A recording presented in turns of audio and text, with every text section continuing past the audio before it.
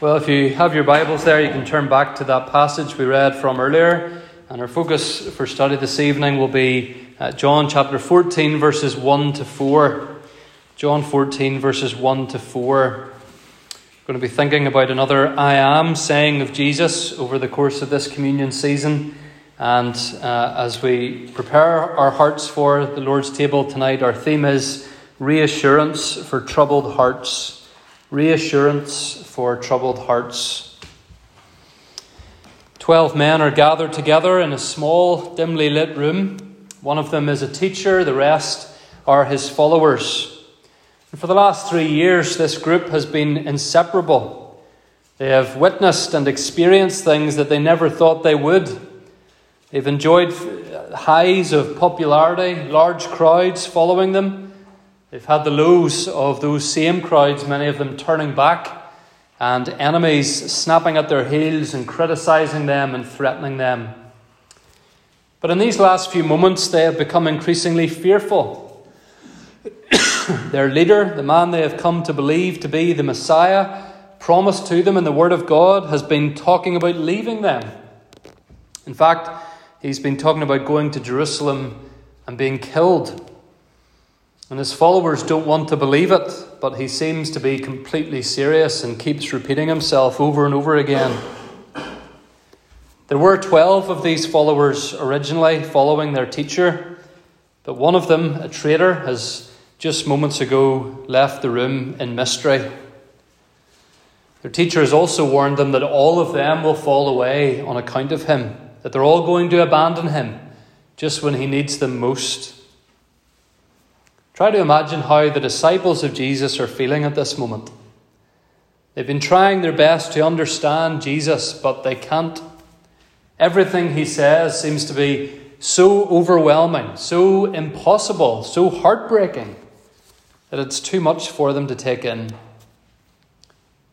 But it's in this moment, friends, that Jesus Christ, our precious Saviour, comforts the souls of his beloved and bedraggled disciples.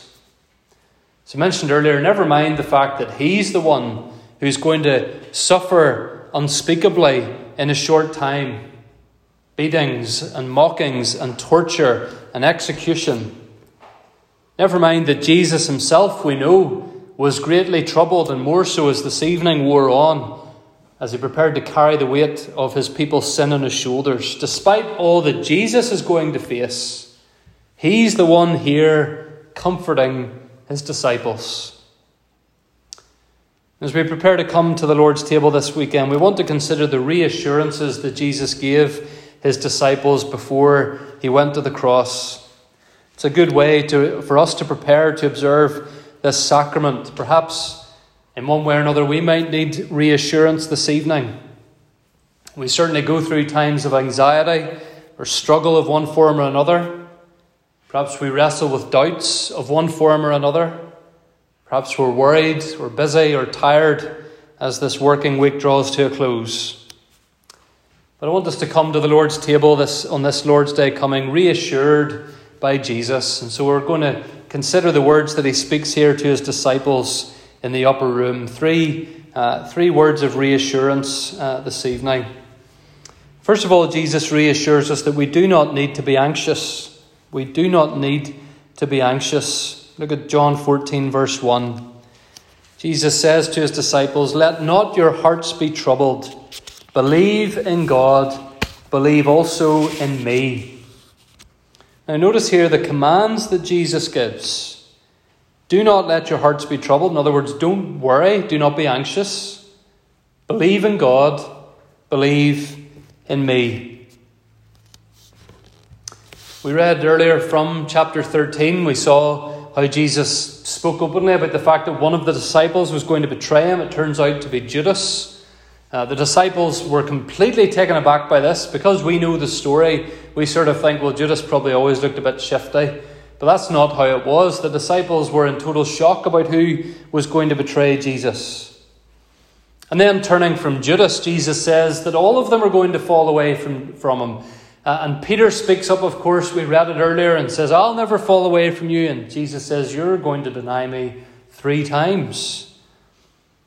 And all of this is troubling the disciples. Jesus can see it in their eyes. It's just one piece of bad news after another that Jesus seems to be giving to them on this night in the upper room. Disciples think, why does he keep saying these things? And so, having truthfully told them what is about to happen, Jesus reassures them by saying, do not worry, do not fear. It's the most frequently repeated command in the Scriptures. A little later in the upper room, he's going to say to them, in this life you will have many troubles, but fear not. I have overcome the world. And so he keeps repeating to them on this night of nights, fear not. As well as saying that, he says to them here in verse 1, believe in God, believe also in me. The Greek there is a little bit tricky, but certainly Jesus is commanding the disciples to believe in him just as they should or would believe in God the Father. In other words, he's saying to them, you have no more reason to doubt me than to doubt your Father in heaven, to doubt the God of creation, the God of Scripture, the God that you worship. Liam Morris says, it is one thing for the disciples to have faith in the God who acted in the days of old, which they did, of course. It's another thing for them to have faith in the Jesus who stands before them, especially when he is even then being betrayed by one of his followers and about to be denied 3 times, abandoned by the rest, and crucified by his enemies. And so Liam Morris there, he's saying to us, think about what was going through the minds of the disciples.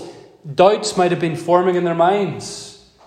Is this the Messiah or not? Is Jesus our Saviour or not? He's talking here about being betrayed. Judas has just left. What's going to happen next? And Jesus is reassuring them. He's saying, don't start doubting me now. Just the way you believe in God in heaven, believe in me as well. Jesus is not making suggestions here, friends, when he says, do not fear. Maybe that's the way we sometimes take Jesus' words. We take them as suggestions. It's not a suggestion. He is graciously comforting his disciples here, but he is also directly commanding them. Do not fear. Don't lose your faith now. Don't lose hope now. I am your Saviour. I am your shepherd. I am your God. I am your King. Believe in me. Isn't it immensely comforting, friends, to see the pastoral care of Jesus, so to speak, on full display here? That he doesn't just expect, what would you call it? Blind faith isn't the right word, but he sees into the hearts of his disciples. And he doesn't just dismiss their doubts and their worries and say, oh, would you just wise up? Do you not know by now who I am? He says, don't let your hearts be troubled. I know you're afraid. I know you're restless, you're worried. I know the doubts are rising in your minds, but do not be anxious. And again, he's saying all this in the midst of the growing burden of what he is about to do settling in his own mind and heart. And yet here he is caring for his own sheep before he cares for himself. And just as he saw into the hearts of his disciples that night, friends, he sees into the hearts of each of us here this evening or at any other time in our lives. And those worries or doubts that we might not even be able to fully articulate, Jesus understands. Matthew Henry says, our Lord Jesus is acquainted with all our undiscovered sorrows. All our undiscovered sorrows, the things that we can hardly even articulate, the things that we maybe think no one else even understands, or we're too bashful to tell them to anyone else. Jesus is acquainted with them. He knows the worries you have this evening, the things that are making you tired, the things that are making you have doubts, the particular sins that you're wrestling with. And he lovingly but firmly says to you and I, as we prepare to come to his table, do not let your hearts be troubled. Unbelievers have reason for their hearts to be troubled. Unbelievers have reason to be fearful of sickness or loss of employment or death, because they are not yet equipped, they're not yet enabled to face those things with faith, to face those things with Christ as their shepherd. If you're not a Christian this evening, then you should be afraid of those things, and you do have reason for your heart to be troubled. But to Christ's people, to those who know him and love him, he says, do not let your hearts be troubled. Believe in God. Believe also in me. Of course, Jesus here is again claiming his own divinity. The writer to the Hebrews says Jesus is the radiance of God, the exact imprint of his nature. What's true of God the Father is true of God the Son, in that he is eternal and he is holy and he is righteous and he is altogether perfect and free from sin. It's as true of Jesus as it is of the Father, that from years which no beginning had to years unending, you are God, as the psalmist says. And yet God the Son became a man. He got up from his throne and stooped down to wash the dirty feet of these disciples and to set the captives free and to tell us, let not your hearts be troubled.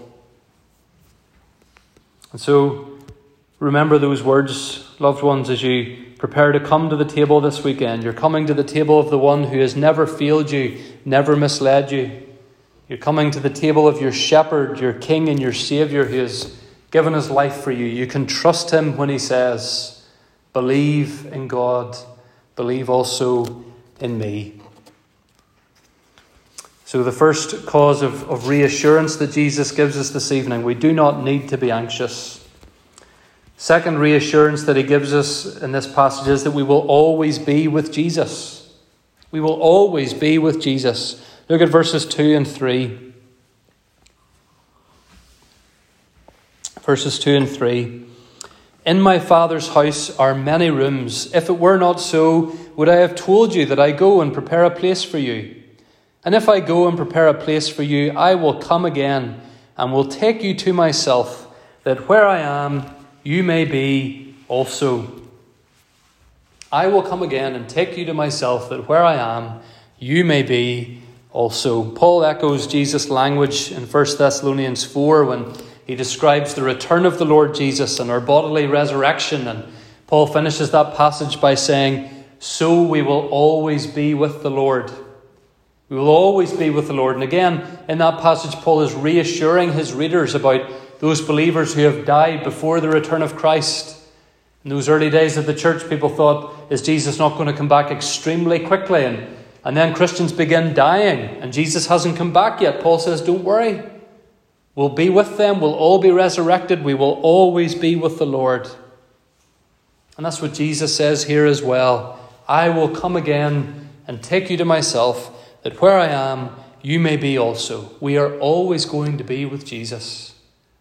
Is that not a wonderful thing to meditate upon as we prepare to come to the table, friends? That's what will make heaven, heaven. The fact that we will be with Christ. It's funny sometimes when someone in your family has maybe had the chance to go to an amazing once-in-a-lifetime trip or on a once-in-a-lifetime holiday, and they can't stop talking about it afterwards. And yet they can't quite explain how good it was, and they just end up telling you, oh, you had to be there. You had to be there. Members of my family have ended up saying that. I give them a bit of grief for how much they go on about a certain holiday destination that they enjoyed a couple of times in their lives. They always talk about it, and they say, oh, you cannot imagine how good it is. You just have to go yourself. Maybe our children have been frustrated because we've tried to explain to them how good some experience or some holiday or some treat is going to be that we're going to take them on. And they say, but what's it going to be like? And we end up perhaps saying, look, it's going to be really good and we'll be there together. You'll see it, you'll enjoy it, and we'll all be there together. We often have a lot of questions about heaven. And the Bible does answer some of them. And there's some helpful writings, Christian books you can read about some of the questions we have about heaven. But really, this is all we need to know about it. We will be there with Christ. We will be there with Christ and with one another. The Puritan Thomas Boston said, Jesus Christ will remain the everlasting bond of union between God and the saints. And this is the great promise Jesus is making to the disciples here. He says, yes, I'm going away, but I'm coming back. We can look forward to heaven, and beyond that, the new heavens and the new earth. Why do we look forward to it? Because we'll be with Jesus. And yes, we'll enjoy a world made new and bodies made new and all those wonderful things, but most importantly, we will be with Jesus. And he elaborates a little bit on this here. He says in verse 2, in my Father's house are many rooms. Those words would have reminded these Jewish men of their Jewish marriage customs. In that time and place, a bridegroom would prepare for the marriage to his bride. Most people of a lower income, the very wealthy, might have been able to do things differently, but most people, they would prepare for their marriage by building on another room to their house. We would call it putting on an extension. The bridegroom would ensure well before the marriage that there was plenty of space in the family home for himself, his bride, and in God's timing, children to come along if that was his will. A bridegroom wouldn't come to his wedding day without that important preparation done. And Jesus here uses the language of a well-prepared bridegroom to reassure his disciples. There are many rooms. In other words, there is a place for all of you. You're not going to get there and find out that there's no space for you. All of you have your place in my Father's house. We've seen in the time we've spent in John's Gospel at communion that Jesus has said over and over again, this is a feature of John's Gospel, how he emphasizes the relationship between him and his Father, that he has come down from heaven to do his Father's will. He is the Father's perfect representative on the earth. So when Jesus says here that there's a place for all his followers in his Father's house, he's telling us, friends, that's how God our Father has planned it. This is not the Son telling us something that the Father disagrees with or doesn't know about. God the Father sent God the Son to tell us about this, that our place in heaven is guaranteed. How is our place guaranteed? How are we, imperfect, sinful, unholy men and women, sure of having a place with Christ in heaven? Well, notice that twice here, verses 2 and 3, Jesus says that he is going to prepare a place for us. He's referring there to his death on the cross in our place for our sins. Christians have perhaps misunderstood those words of Jesus in the past. I don't know if I was the only one, maybe when I was a child, who thought that some notion of Jesus going to get heaven ready. That's not what Jesus means here. The only preparation that needed to be made for us to go to heaven was for the Son to go to the cross and to suffer the punishment that our sins deserved. That's why later John records those precious words of Christ uttered at the cross. It is finished. It's finished. The preparation is finished. The bearing of our sin, the removal of the guilt that would have prevented us from having a room, having a place in heaven. Jesus has dealt with it. He has prepared a place for us. And of course, 3 days later, that was all confirmed with his glorious resurrection. We're so much more privileged, aren't we, than these poor disciples were the night before Jesus died. Remember, at this point, friends, they don't yet have the special anointing of the Holy Spirit that they would have from Pentecost onwards. They didn't understand everything yet as they huddled together in this room with Jesus. But we can look back, as one day they were able to do as well. And we can see that the preparation is done. And we can know that heaven is waiting for us.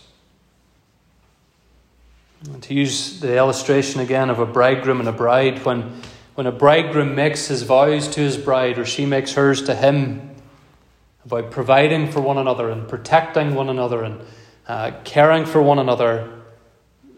Of course they mean it and they've thought it through, but the reality is that relationship is so fragile. Tragedy could strike at any moment and those vows come to an end. But our relationship with Jesus, our union with Christ, is not fragile. Matthew Henry again says, Christ loves us too well and means us too well to disappoint us, or to leave us to be of all men most to be miserable, who have been of him the most observant. In other words, Jesus is too great a Saviour to let us down. He's kept all his other promises. Why would he not keep this one as well? Do you often think of heaven? Perhaps as we prepare to come to the Lord's table, we should think about it more. Forget whatever vague ideas people have about heaven, the cartoonish, silly things about clouds and harps. It's being with Christ. It's where we get to see him face to face and say thank you and live and work and worship perfectly in his glorious presence to the glory of God.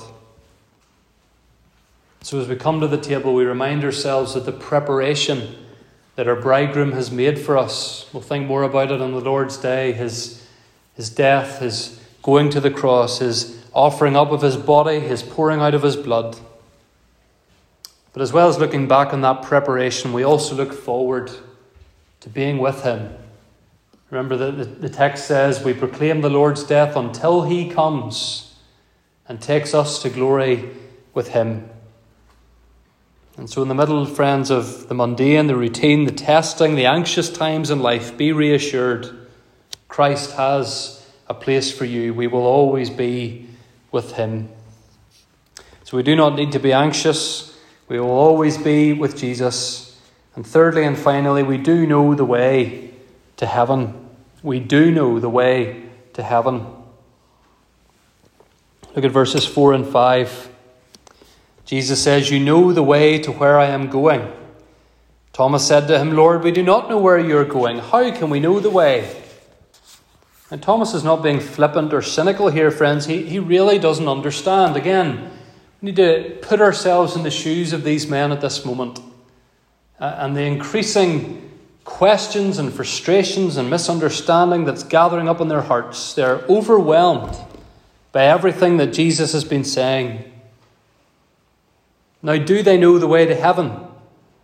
Yes, they do. Jesus says they do. Verse 4, "You know the way to where I am going." If Jesus says they know, they know. But they're confused and they're tired and they're anxious and they're just not able to think things through. Parents and grandparents, aunts and uncles, how do you deal with little children when they're like this, when they're upset, when they're just tired out and maybe the busyness of another day is just causing them to just be all over the place emotionally? But you don't get cross with them in those moments. You don't give them a talking to in those moments. You comfort them. You're gentle with them. You remind them of the things that they know deep down to be true.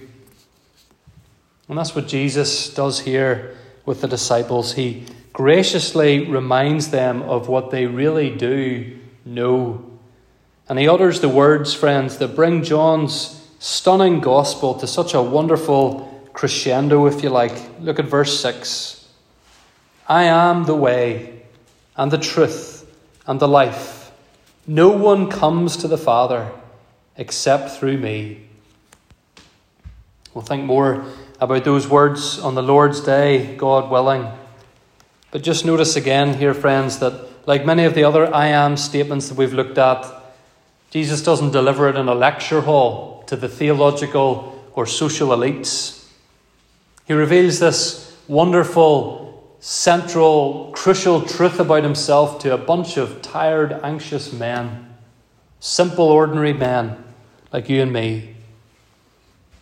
And again, soon after this, Jesus will need comforted himself and his disciples will be asleep. But here he comforts them and reassures them. What a good and gracious Saviour we have. Sometimes we feel as though we hardly know which way to turn next in the midst of life's trials and anxieties. I'm sure for many of us, as we enter into September, just all of a sudden the weeks are so busy again. And it can all come at us to the point where we're just exhausted or irritable or anxious. Sometimes in our spiritual lives we have doubts, we have temptations, we have real struggles in our hearts. And we hardly know which way to turn. But if your trust is in the Lord Jesus Christ, you do know which way to turn, because He is the way. He is the way. He doesn't show us the way. He doesn't suggest us the way. He doesn't say, off you go that way. I've shown you the way and now get on with it yourself. He is the way and the truth and the life. He is the resurrection. He is the way to heaven. And He continues to minister to us by His word and Spirit today. Maybe you've heard people say, well, I think getting to heaven is a lot like climbing a mountain. And there's all sorts of different ways you could climb, sleeve downward, or wherever else you like to go. And you'll get to the top whatever way you take. And so no matter which religion or lifestyle you choose, you'll get there somehow. Forget about the mountain. Jesus, the Son of God, has come down the mountain to us, so that we don't even need to try and climb up by ourselves. He is the way. And so, friends, we do know the way. As we look out at our confused and suffering world with so much moral confusion, so much social confusion, so much anxiety and tension building in countries like ours, we know the way. We know the way as we look at our own sin and struggles. Jesus has died for those sins and those struggles. We know as we gather together for worship, Jesus is not just my Saviour, He's our Saviour. It's not just that I have a relationship with Jesus, that Jesus works for me. Jesus is what all these other people need as well. He's changed their lives as He has changed my life. Jesus is the way. Do you know that today? Thomas knew it, but he'd forgotten it. Do you know it this evening? Can you take comfort from it? Will it encourage you and help you as you prepare to come to the Lord's table? You know the way to where I am going. I am the way. Thomas was honest. Thomas was scared, but Thomas was wrong. He and the disciples and us do know the way. So here are three wonderful assurances, reassurances for us, friends, to meditate upon as we prepare to come to the Lord's table. We do not need to be anxious. We will always be with Jesus. And we do know the way to life eternal with God. Take these reassurances and like the cold water that perhaps some of us were guzzling down today, let them refresh you. Let them encourage you. Let them prepare you to come to the table of the one who says, I am the way and the truth and the life. Amen.